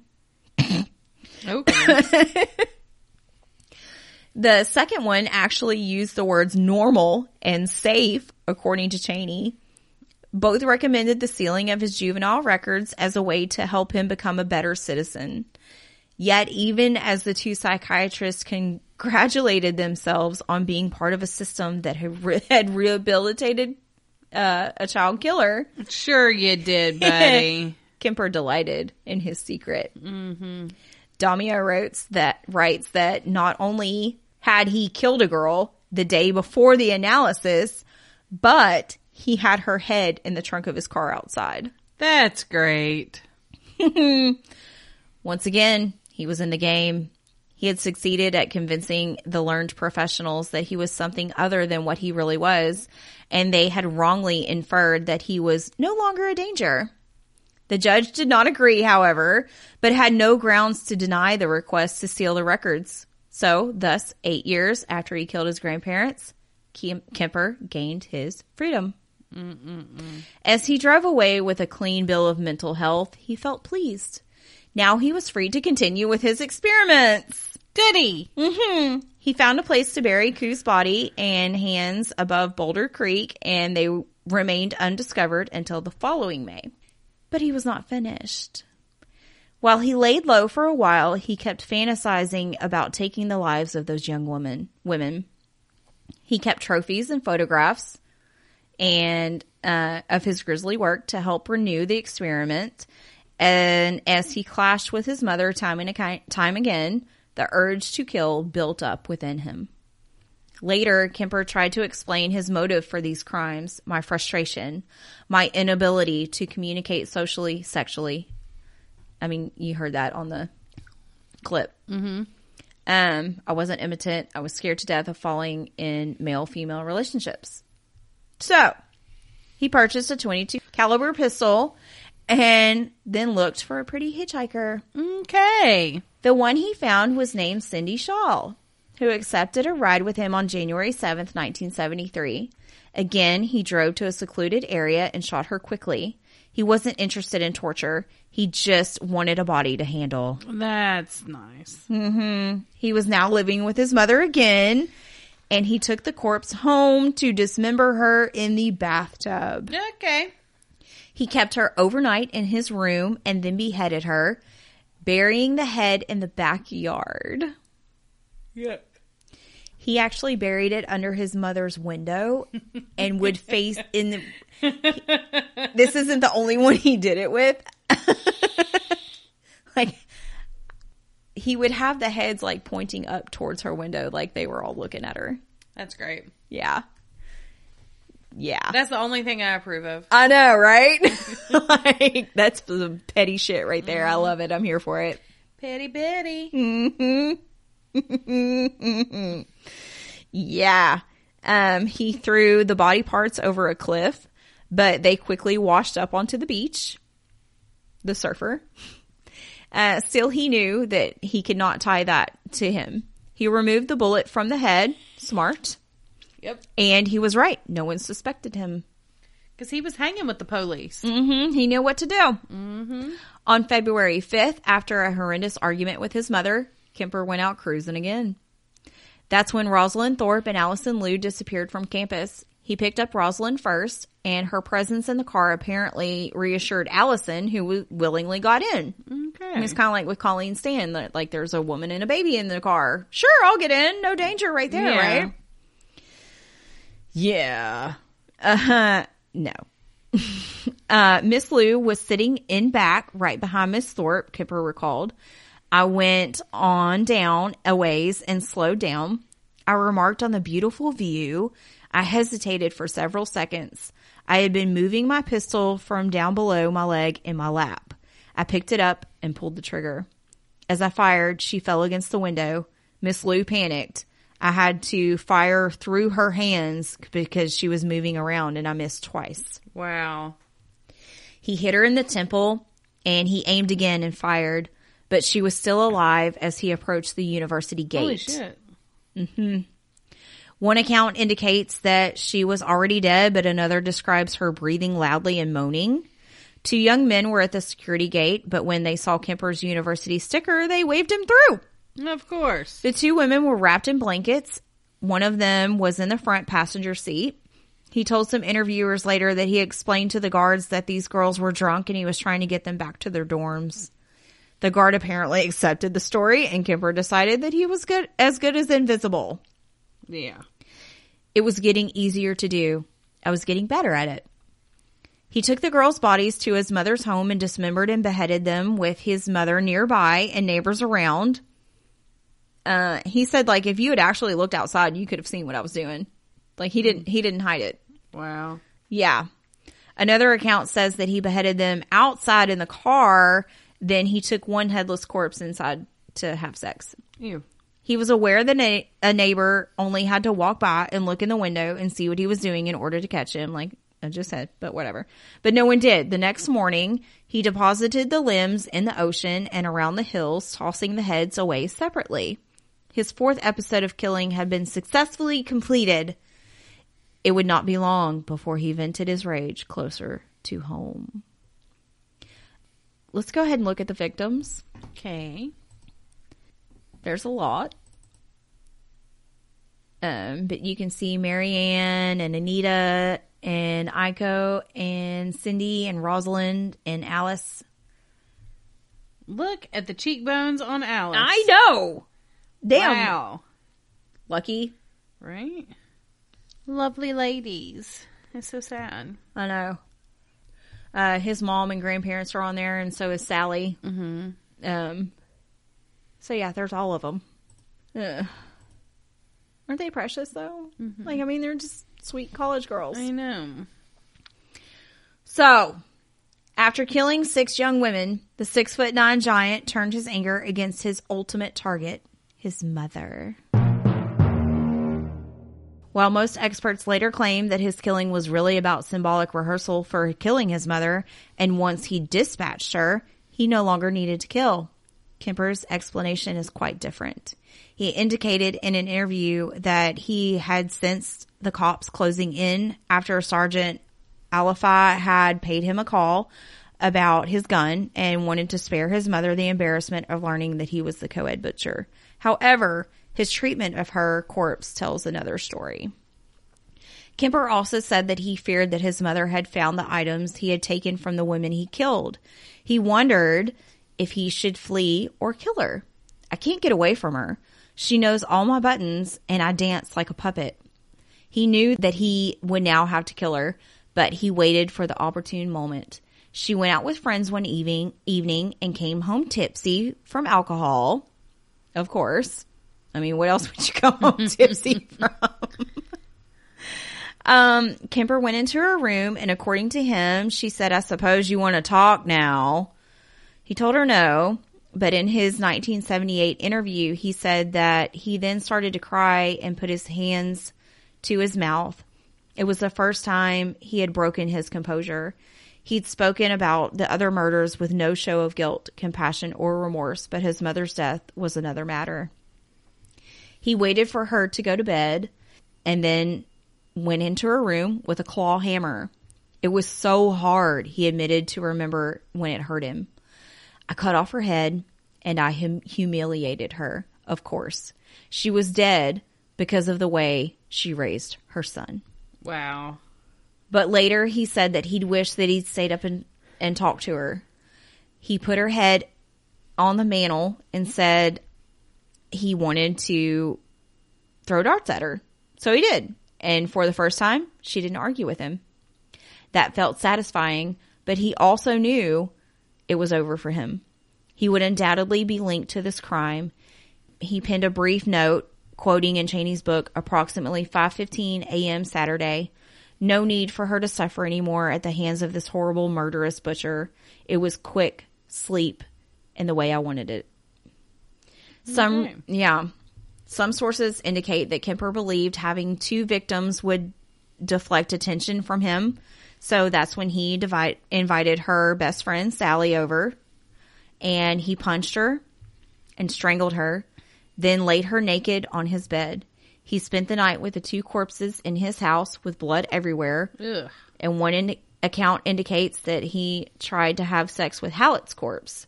He also beheaded her. On Easter morning, he fled in Sally's car. As he drove, he turned on the radio, hoping to hear on the news that someone had discovered the bodies. Yet there were no news flashes. That disappointed him. By the time he reached Pueblo, after driving some 1,500 miles, he decided to instigate the discovery himself. Stopping at a phone booth, he called the police.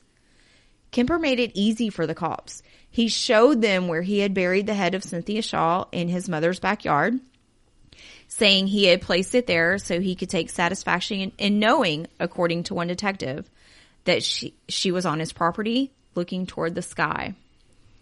As they drove, he described each murder in minute detail and showed them where he had deposited each victim's remains. You want to look at some crime scenes? Sure. They're not as gory as my other ones. There's no body parts. But, okay. I know. But, if you look and see, they're digging up parts in the garden. That's at his house. Okay. That's where, like, heads and stuff were. Nice. Mm-hmm. And digging up parts in the woods. You can see how freaking tall he is. Yeah, he is. Like, standing next to those average height guys. He's got the tiniest little beer belly. I know. Oh my God. That's great. Oh God, that's so tall. That's really, really tall. Okay. So, after all that, he went to trial. Edmund Kemper was indicted on 8 counts of first-degree murder on May 7th, 1973. The chief public defender of Santa Cruz County, Attorney Jim Jackson, had defended Frazier and was assigned to the Mullen case as well. So now he also took a look on Kemper's case and his defense, which he offered as an insanity plea. He had his hands full, especially because Kemper's detailed confessions with his attorney had robbed him of any strategy except an insanity defense. Mm-hmm. But it would not be easy because Kemper was so articulate and clear in the way he had planned and prepared for his fatal encounters. I mean, that's kind of hard to... Yeah. Nevertheless, he had once been diagnosed as a psychotic, and despite the psychiatric records that pronounced him safe, he clearly had not been cured. For Jackson, there was hope that this defense would work. I have a picture of when he was walking into the courtroom with everybody. It says, "He tall." Oh my gosh. Look at the tiny little police officer. Oh my goodness. This almost does not look real. I know. It looks like it's photoshopped, but I mean, you don't. Ed Kemper's waist is at the shoulder of this police officer. That's crazy. I know. It really is. That's like, he's insanely tall. Wow. While awaiting trial, Kemper tried twice to commit suicide by slashing his wrist. He failed both times. The trial began on October 23rd, 1973, and 3 prosecution psychiatrists found him to be sane. Dr. Joel Fort had looked at Kemper's juvenile records to examine the diagnosis when he was diagnosed as psychotic. He interviewed Kemper at length, including under truth serum, and told the court that Kemper had probably engaged in acts of cannibalism. He did. He apparently cooked and ate the parts of the girl's flesh after dismembering them. That's not okay. Nevertheless, Fort decided that he had known what he was doing in each incident, was thrilled by the notoriety of being a mass murderer, and had been entirely aware that it was wrong. And he was. I mean, he turned himself in. Yeah. That was good enough for him. That was good enough to find him sane. California relied on the I don't know. I'm going with what you said. Yeah. Standard for sanity that was used throughout most of the country. According to the wording, this standard held that a defendant might be found insane if, by reason of a disease or defect, he did not know what he was doing was wrong. Kemper clearly did know that his acts of murder were wrong. He had also shown clear evidence of premeditation and planning. One defense psychiatrist was willing to testify to insanity based on the product standard, which allows someone to say that the crime is the product of a diseased mind, and a subtle difference, but that was not within the state's definition. So, Kemper's younger sister, Allen, described the strange acts she had seen her brother do, trying hard to show that he was abnormal, while Jackson fought valiantly through cross-examination to get the prosecution's experts to admit that many of the things Kemper had done with the victims were clearly unnatural. Yeah. Yeah. They did, but generally stuck with their original evaluation. They also questioned the Atascadero staff's diagnosis of Kemper when he was 15. Having a lively fantasy world was not necessarily psychotic. Okay. Bullshit. Yeah, that's a little more than having a lively fantasy world. Yeah. Kemper himself took the stand on November 1st. What the jury thought of this man who had so easily killed is not on record. Bummer. They didn't record what the jury said. That's weird. Yeah, I know. They had heard large portions of his detailed confession and already knew what he had to say for himself. He discussed what he knew about his mental state and tried to convince the jury that his need to possess a woman and his acts of necrophilia were clear indications of an unstable state of mind. He had already told his interrogators that he felt remorse and that he'd taken to drinking more and more to relieve the pressure, as one does. But he also described the sexual thrill he achieved from removing someone's head and had said that killing was a narcotic to him. He also described the feeling he had that two beings inhabited his body. And when his killer personality took over, it was kind of like blacking out. He indicated the same thing had happened when he shot his grandmother. Okay. No. You don't think somebody could black out? No, I do, but I don't. I think he's just trying to come up with something. John Wayne Gacy did the same thing and tried to say he had more than one personality. They're just, I think, grasping at straws at that point. Yeah. Because he never mentioned that before. That's true. The trial lasted less than 3 weeks. They had all they needed. 3 weeks, y'all. How many of his outrageous admissions were actually true is anyone's guess. While Kemper had admitted to cannibalism during Dr. Fort's analysis, he recanted that later, claiming that it was meant for an insanity defense. So, I don't know. So there's no way to know which one the lie was. On November 8th, the 6-man, 6-woman jury deliberated for 5 hours, says Frazier, but before finding Kemper sane and guilty of 8 counts of first-degree murder. Although Kemper hoped to receive the death penalty, he was convicted during a time when the Supreme Court had placed a moratorium on capital punishment, whatever, and all death sentences were commuted to life imprisonment. The death penalty became applicable only to crimes committed after January 1st, 1974. He wanted to be put to death. Yeah. Everett says that the judge asked him what he thought his punishment should be. It wasn't difficult for him to come up with something, as he'd been thinking about this from the moment from his childhood. From the very first moment that he thought about doing any of this. Mm-hmm. He told the judge that he believed he ought to be tortured to death. No such luck. Instead, he was sentenced to life imprisonment, sent first to the California Medical Facility State Prison in Vacaville. Vacaville. Vodkaville? I was just going to say, kind of sounds like Vodkaville.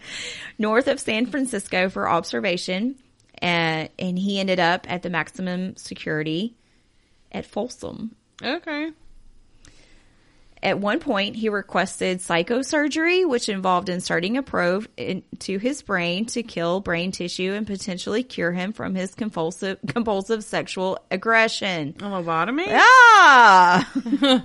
His request was denied, possibly because authorities feared that he might then petition for release. He became a model inmate, helping to read books on tape for the blind. But when he went before the parole board, he told them that he was not fit to go back into society. In prison, he is reported to be the cooperative and kind type and would like to forget his past. While he readily participated in requests for interviews and self-examination, hoping he would help others to learn about offenders like him, he often disliked what some of his interviewers had to say about him. Yet, it's interesting to see how other professionals regarded him. So, the FBI interviews. FBI Special Agents John Douglas and Robert R. Ressler became a part of the Behavioral Science Unit at Quantico during its early years in the 1970s. And while they were on the road talking about local jurisdictions, they came up with the idea to visit prisons and interview notorious killers. Notorious killers. That's like that word. Criminal Minds. Yeah. They hope The BAU. I'm sorry. I mean, they came from somewhere. So, there you go. I know. That's how it all started. I love that show. Who doesn't love that show? It's fantastic, really. Yeah. They hoped to include this information in the data they were gathering about crimes being committed by those unknown suspects on whom they were offering profiles. A database about the traits and behaviors of known killers could offer a substantial backbone for their teachings. Douglas and Ressler both write about these visits in their books, and they were generally the team who did prison interviews. If you want to understand the artist, Douglas writes, look at his work. Yeah. Simple that's as that. fantastic. What a cool job. I know. Sign me up. I know. I want to do that. They want you to go to school and shit. Losers. I've already been to college. Your mom goes to college. I don't want to go back. I don't have the energy for that now. Mm-mm. So they contacted different types of offenders, including mass murderers, assassins, and serial killers, and collected data on 118 victims, including some who had survived an attempted murder. The goal was to gather information about how the murders were planned and committed, what the killers did and thought about afterwards, what kinds of fantasies they had, and what they did before the next incident. Like, they wanted to know what was going on. Like, what made you do it? In that whole in that package. split second, what was going through your head? Why did you do it? So Edmund Kemper was among the 36 men who agreed to be interviewed, and Ressler had a hair-raising story about it. Ressler, who includes a photo of himself posing with Kemper, says that at the end of his third interview at Vaudeville prison, Kemper made his move. In 2 previous visits, Ressler says that he was accompanied by someone else, but this time, he thought that he had achieved a rapport with Kemper, so he ventured alone. They ended up in a small locked cell near death row for 4 hours. Ressler finally used a button to summon a guard, but no one came. He continued to press the talk button, but still no one came. He says that Kemper was so sensitive to his psyche and believed that he must have appeared like apprehensive. Mm-hmm. For he claimed that Kemper told him to relax and then said, "If I went apeshit in here, you'd be in a lot of trouble, wouldn't you? I could screw your head off and place it on the table to greet the guard." Okay. That's not okay. That's not okay. Why would... okay, I was going to say, why would you tell somebody that? But it's Kemper. It's Ed Kemper. Yeah. Ressler mentally sparred with him, trying to buy time and hoping to give the impression that he had a way to defend himself. Eventually, the guard did come, and Kemper said that he had merely been kidding.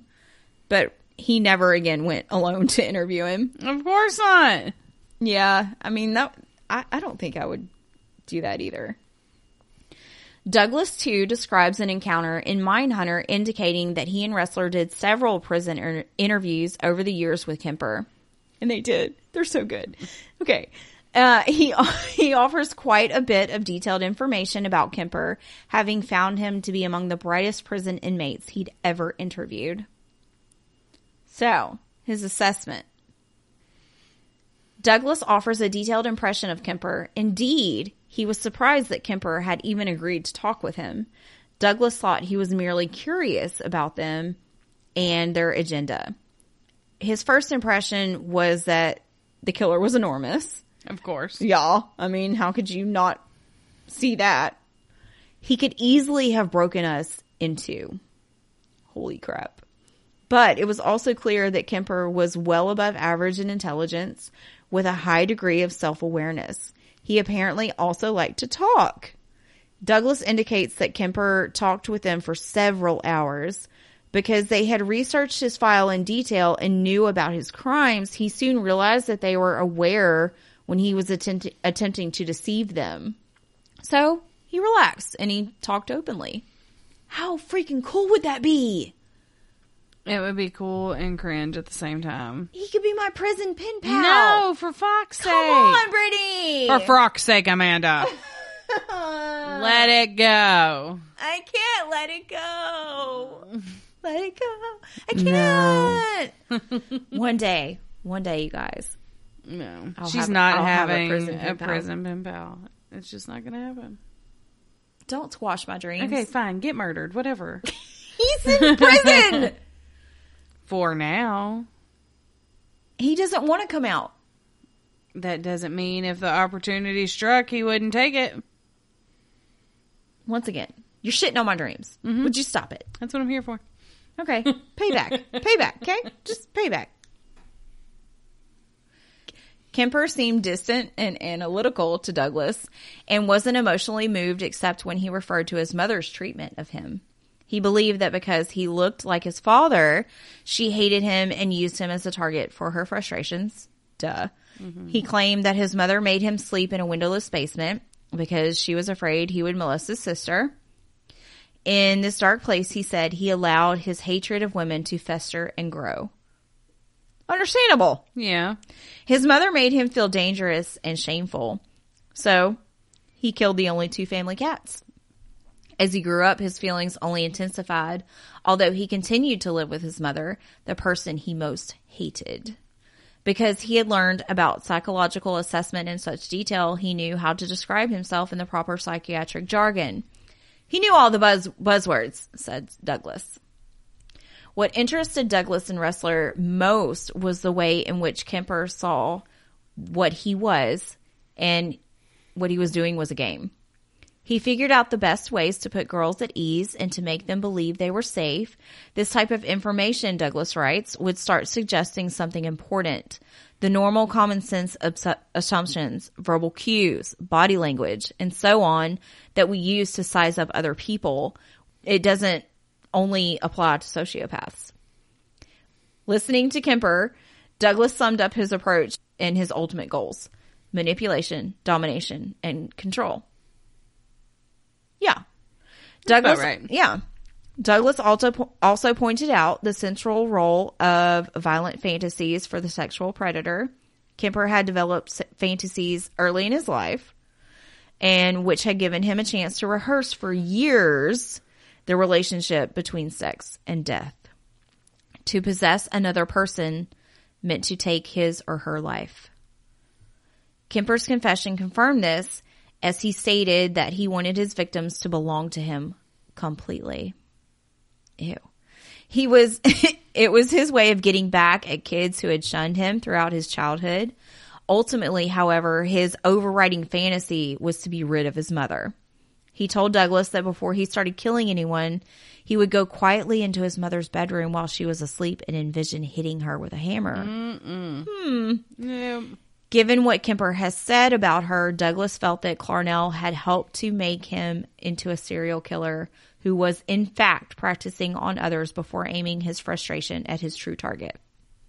Even so, Douglas admitted that he had liked Ed. He was friendly, open, sensitive, and had a good sense of humor. He believed that Kemper's enjoyment of dismemberment was fetishistic rather than sadistic. All right. Fetishistic. Okay, psychiatric stuff. Lund was in the thick of the fear and hysteria in Santa Cruz as he assessed John Lindley Frazier and Herb Mullen. He was also called into the Kemper case and was allowed access by Kemper's defense attorney to the trial transcripts. To Lund, Kemper, and unlike Mullen or Frazier, Kemper seemed like a man who had complete awareness of what was going on and what he was doing, and had fully relished its perversion. Perversion. Yeah, he did. He believed that Kemper's sexual aggression stemmed from childhood anger and violent fantasies. Lund found Kemper's ambivalent relationship with his mother to be common among sexual sadists, and they generally bring the killing of their mother into their fantasy world. The act of killing becomes a powerful aspect of sexual arousal. Yeah, it does. I'm yucking the yum. I'm totally yucking that. Kemper's anger began early, Lund writes, when he was separated from his father. He laid the full blame for that on his mother, although she had expressed concern about the lack of a father figure in his life. Lund also recorded incidents remembered by Kemper's younger sister. He would stage his own execution in the form of a childhood game in which he had her lead him to a chair, blindfold him, and pull an imaginary lever, after which he would writhe about as if dying in a gas chamber. Oh my gosh. Kemper had told Lund about his strong interest in weapons and his desire to kill women. Instead, he killed cats, as they all do. Hello, Luca. He also imagined such things as killing everyone in town and having sexual relations with corpses. Okay. While he apparently longed for a relationship with a female, he felt so inadequate that he decided he could only imagine in one form of activity with them, killing them. Okay. And so then he would have sex with the corpses. That's the only way he could do it. Okay. Yeah. Lund lamented that the fact that the years Kemper had spent in a psychiatric institution as a boy had failed to prevent him from becoming such a violent and dangerous person. There may be a point in the sexual sadist development, he says, beyond which sexual and violent aggressive impulses are inextricably interwoven. Words are hard. Effective treatment would have had to have taken place much earlier during his childhood. Hello, Mom, when you found the cat parts in the closet. Yes. Yes, it's difficult to identify such children because they generally engage in their fantasies secretly and deny they are guilty of the petty offenses they commit. Kemper is among those serial killers who have freely offered an extravagant amount of detail about his crimes and fantasies. Despite how disturbing his revelations are, we can be grateful that we know more about the development of a sexual predator from his accounts. Yes, we can. Yeah. That's it. That was so good. Wait, I have a current picture of him. Oh, show me. Okay. Current. Go look at current. Oh, no. I told you. No, He did keep the stash, though. No. Okay, well, there's that. He didn't age well. He did not. No. Yikes. But he'll be there forever in Vaudeville. If I had to die somewhere, I guess Vaudeville would be a good place. I know, right? Okay. That was so good. You did a great job. I learned things. Yay! Okay, cool. Thank you. All right. Well, If you liked it, yeah. go give us a review. Rate and review us. Get a sticker. Yep. We love all those things. Follow us on all our social media things. And I want to shout out Amanda and Steven and Craig for art and editing and music because they're the shit. And don't forget that next week will be our last episode before we take a break, bitches. Yes, and we're gonna have a fun little festive thing going on. So Oh my God, I want it now. come back next week. And I guess we'll talk at you then. Peace out, Girl Scout. I can't. Holla.